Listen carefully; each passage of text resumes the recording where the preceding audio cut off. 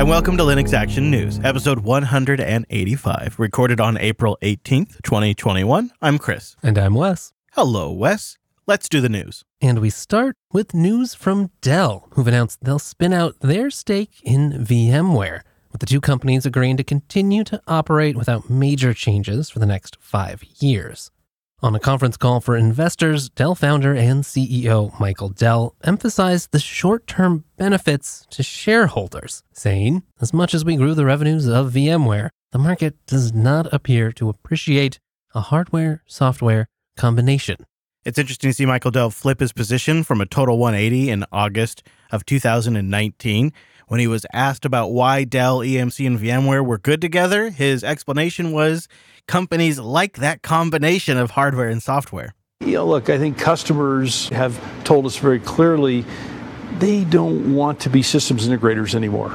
And they're looking for fewer partners and bringing together, a broad set of capabilities across the infrastructure, security, client devices, the cloud, digital transformation, enabling all those capabilities for customers. They'd much rather work with one leading company than 20 or 30. Perhaps what Dell learned was that industries don't really lock into hardware and software vendors at the same time, and maybe they want some flexibility there, but either way, we'll save that for the analysis. Back to the story details here. Like Wes said, this deal includes a 5-year agreement on the two businesses essentially just carrying on as they do today, followed by an automatic annual extension to the deal unless one of the companies says, no more, we're calling it off.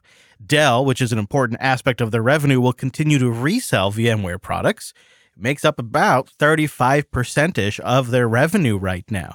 So you can imagine the sales department was pretty relieved to see that deal would stay in place. It's also worth noting that Michael Dell will keep his seat on VMware's board and retains the right to appoint another director. And while the announcement was made after markets closed, Dell shares popped 8% in after-hours trading. VMware rose 1.5%. The deal is expected to close sometime in the fourth quarter of this year, but could still be called off if it isn't done by early 2022, if either of the companies backs out, or if something goes pear-shaped in any other way. Well, I guess initially the market seems to like this. Little birdies have been hinting to Wes and I behind the scenes that this was coming for a while. Our buddy Drew actually predicted this on Linux Unplugged's annual predictions episode. And VMware's leader, what is now going to be their CEO, was hinting back in September of 2019 that maybe things would be just fine if the two companies spun off from each other. You could see that there was a need for some breathing room by VMware. The market's getting competitive for them. They do a lot today. They still have a very strong market share and a very good market position. However, companies like IBM and Red Hat and many others are coming for their lunch, their core bread and butter. And my read of this situation is they just needed more flexibility. They needed to divorce themselves from a particular hardware vendor and make themselves more universally available. I imagine that's exactly what they're going to achieve with this. They're a legacy company in many ways, or at least from an older era, who've been trying to establish themselves in the new world of cloud and the marketplaces there. And I think have made some good inroads. But being tied to other legacy companies like Dell that really are invested in non-cloud areas, or EMC before that, maybe it's just holding them back. What's interesting is this announcement coming from Dell, because it doesn't seem as advantageous for them. When Dell purchased EMC, which included VMware, it was a $67 billion transaction, the largest in tech history, just a ginormous acquisition. And VMware makes up a pretty big part of that EMC acquisition. It was clearly a big part of why they bought it. And the idea was Dell had now the hardware to do the storage, the compute, and the software to do the virtualization. And if you want to go big centralized storage, they've got all this EMC tech as well. But it just didn't quite bloom into what I think they were expecting. And I do think that a big part of their core business today is on-premises data centers, small business data centers, large businesses who want to run their own infrastructure. That's still their bread and butter. But obviously, as the world changes and a lot of these shops go to a hybrid setup, they have to have some sort of solution there. And they've got 3 or 4 irons in that fire right now trying to solve that problem. And none of them really have anything to do with Dell. And so when you look at it from like what's VMware doing today and how's VMware positioning themselves, they were already kind of leaving Dell behind before this even happened.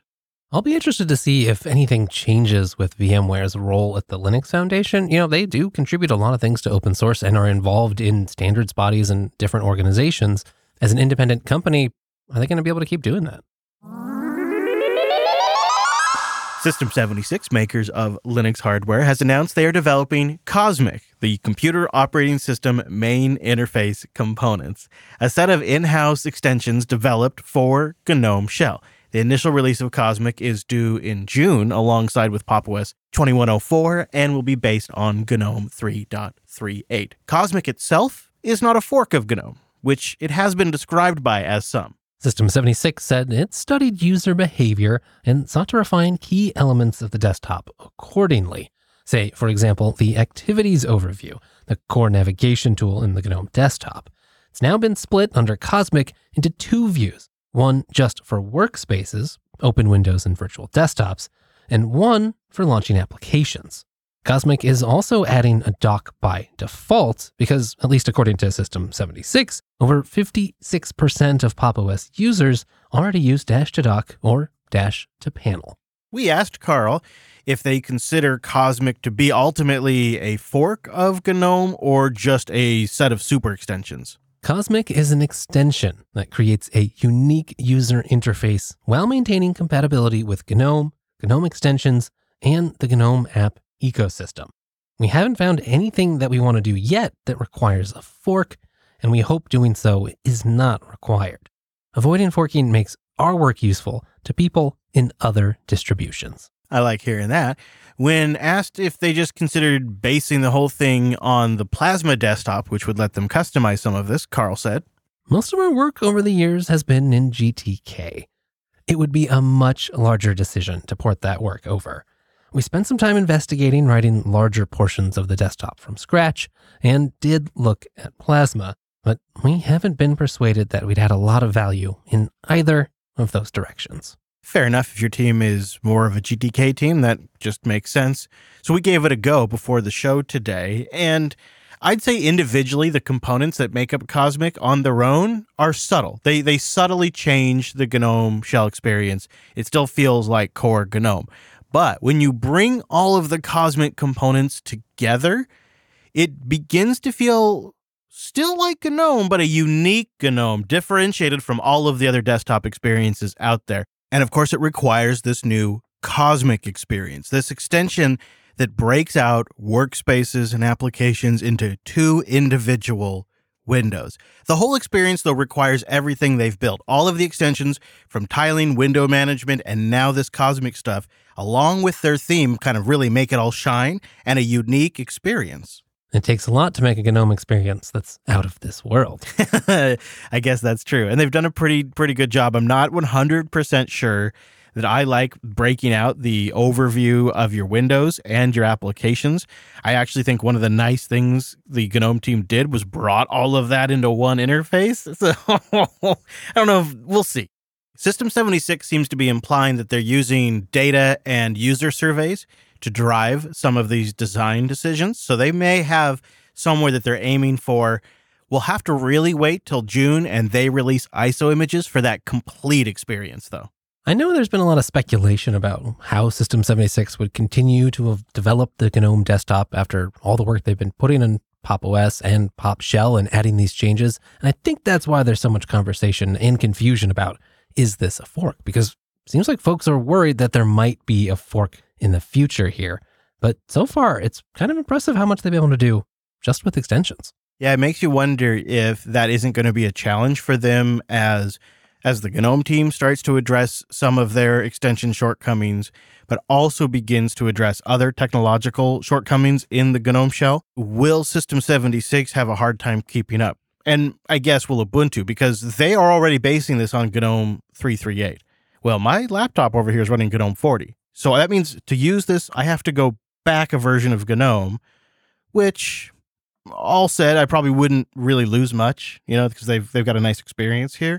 But it already kind of puts them behind the ball. And it's not really their fault. That's just what Ubuntu, which they're based on, is doing. But what I see here is maybe the first signs that highly customizing GNOME like this does kind of put you behind a little bit. And with so much coming down the pipe to make the GNOME experience better, I'm kind of the opinion that I want to be on the latest and greatest GNOME all the time.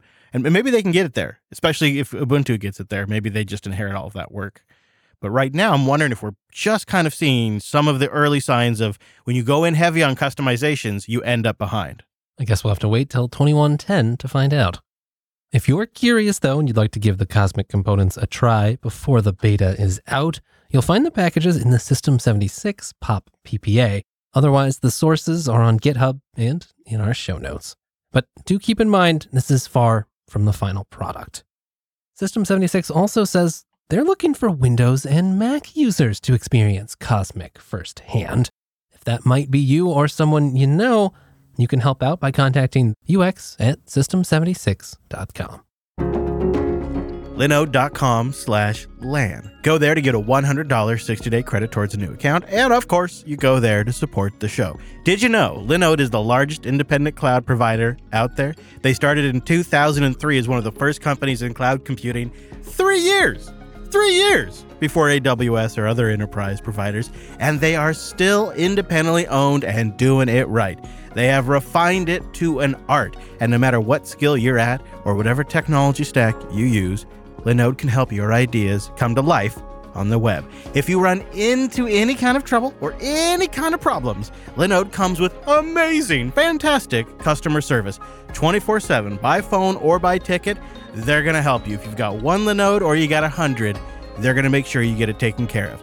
There's also hundreds of guides and tutorials to help you make sure you're getting things set up just right and have the confidence to actually put those things into production. That's what I love about their guides.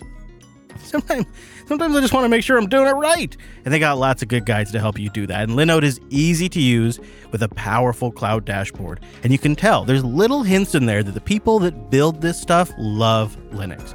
And one of the features outside of just server hosting that I think is fantastic, even though they got 11 data centers around the world, super fast 40 gigabit connections, crazy fast native SSDs, AMD EPYC processors for their dedicated CPU rigs, they also have S3 compatible object storage.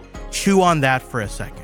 Just marinate that in your brain on what you could do with Linode's S3 compatible object storage. And yeah, they got cloud firewalls. And of course, they got simple one-click application deployments and so much more. That's why you got to check it out yourself. So go to linode.com/LAN. Get that $100 60-day credit on your new account and kick the tires. See what I've been talking about and help make this show possible all at the same time. That's linode.com/LAN. It should come as little surprise, especially given the recent news of Google allowing Rust to be used for Android system-level code, that engineers at the search giant are in support of Rust being used in the Linux kernel. In addition to that, this week there was a Rust RFC for the Linux kernel, and that discussion is still taking place in the Linux kernel mailing list. We'll get back to that. But Google engineers, they wanted to optimize the moments and express their support on the Google security blog, stating that we feel that Rust is now ready to join C as a practical language for implementing the kernel. It can help us reduce the number of potential bugs and security vulnerabilities in privileged code, while playing nicely with the core kernel and preserving its performance characteristics. Holy moly, guacamole, Wes. This seems like this is actually happening.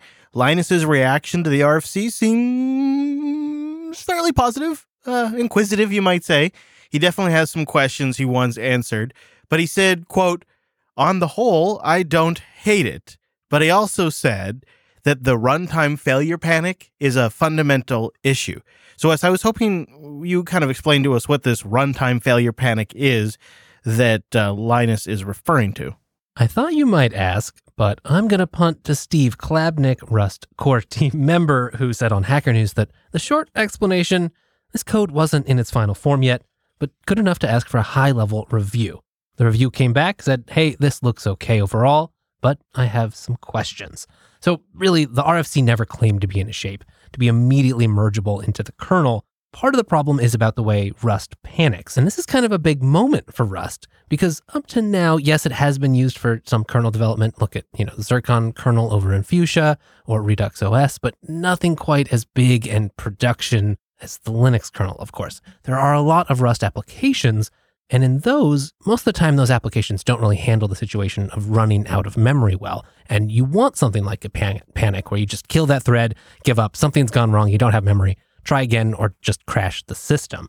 But that's bad in the kernel. You don't want the kernel to die. The kernel is the one in charge of memory allocation, so you need it to get a reasonable result back and then be able to do something else, try to free up memory, whatever has to happen. Yeah, you definitely don't want it panicking while it's in the kernel. Definitely. But the nuance that got lost here was really the use of alloc, just the call in Rust to allocate memory, the normal one. That was just a temporary measure to speed up development, and that's why the RFC really wasn't meant to be merged as is. The point of this discussion is to say, yes, there's some work to do. We need to make the memory allocation, do some fine-tuning there as long as the rest of this looks good.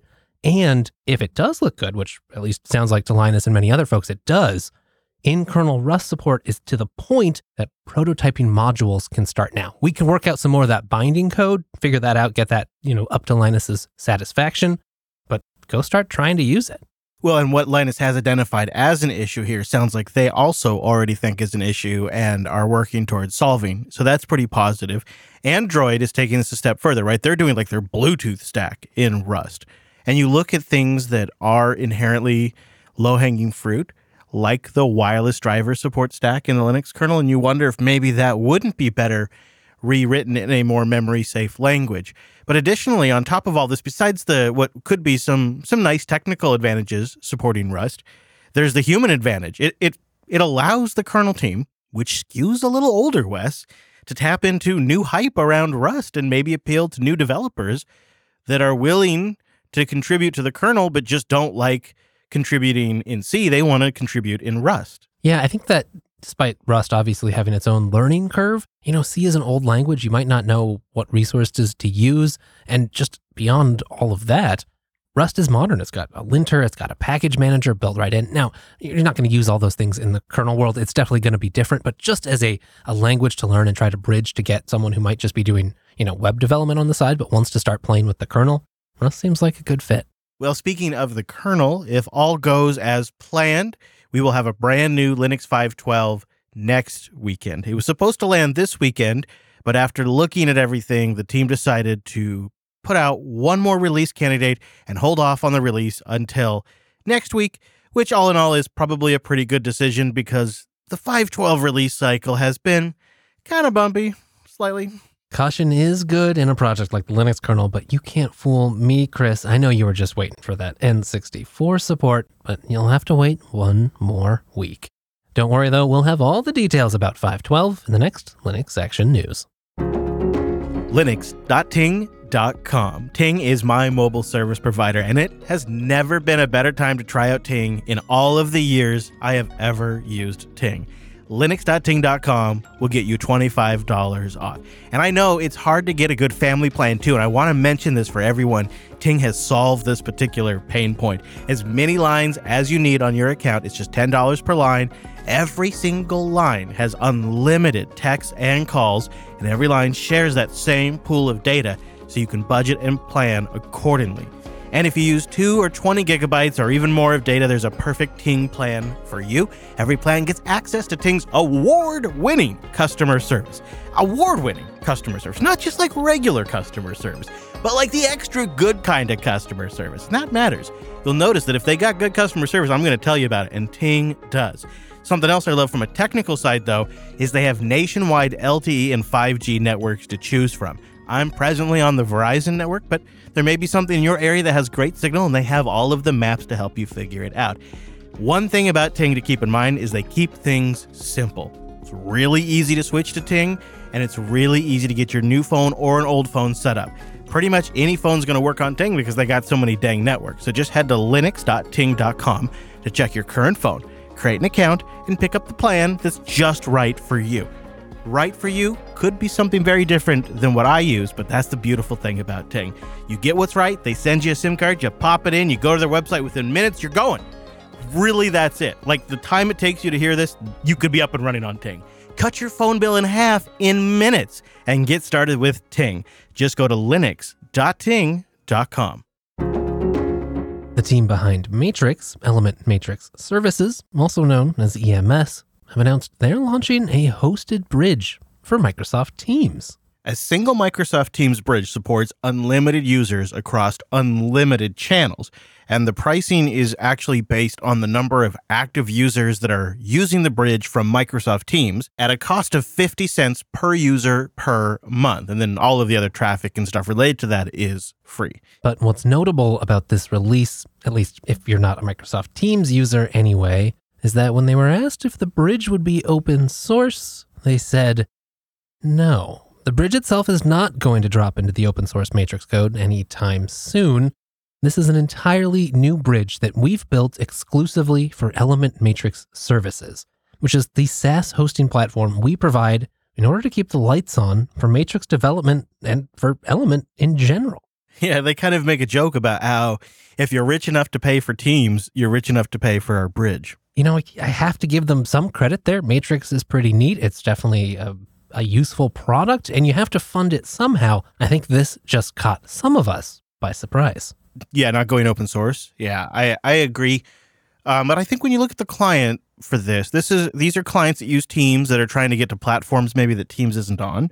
Or another use case that I think they mentioned in their press announcement, but I know companies I've worked for would be all over this, is DR, disaster recovery, as a maybe Teams is down option or a backup in the searchable index of Teams. That's super valuable there too. And you don't even have to do it for all your users necessarily. So there's really, when you look at the customer base here, Wes, I think I see their logic. It would be nice if you could self-host this, right? Like if you could just run this on your own VPS or your own on-premises box, that would be ideal. And to that point, I suppose I should note that there's nothing stopping a willing developer out there from making an open source Teams bridge if they want, although it's not going to be me. This is why friends just don't let friends use Teams. Speaking of Microsoft, Microsoft's WSL team has just shipped the latest Linux 5.10 series kernel to Windows insiders, and the new update brings some nice-to-see improvements. The way Microsoft works on the Linux kernel is fascinating.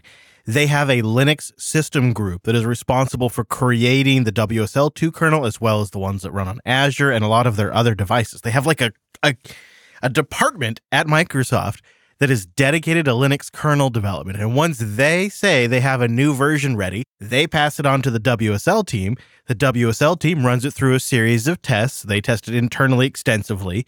And then once it's passed those tests, they ship it off to the Windows insiders. Those crazy batch of living on the edge Windows users then pull down the latest Microsoft updates. And in this one, they're going to get a Linux kernel update that will add Lux disk encryption.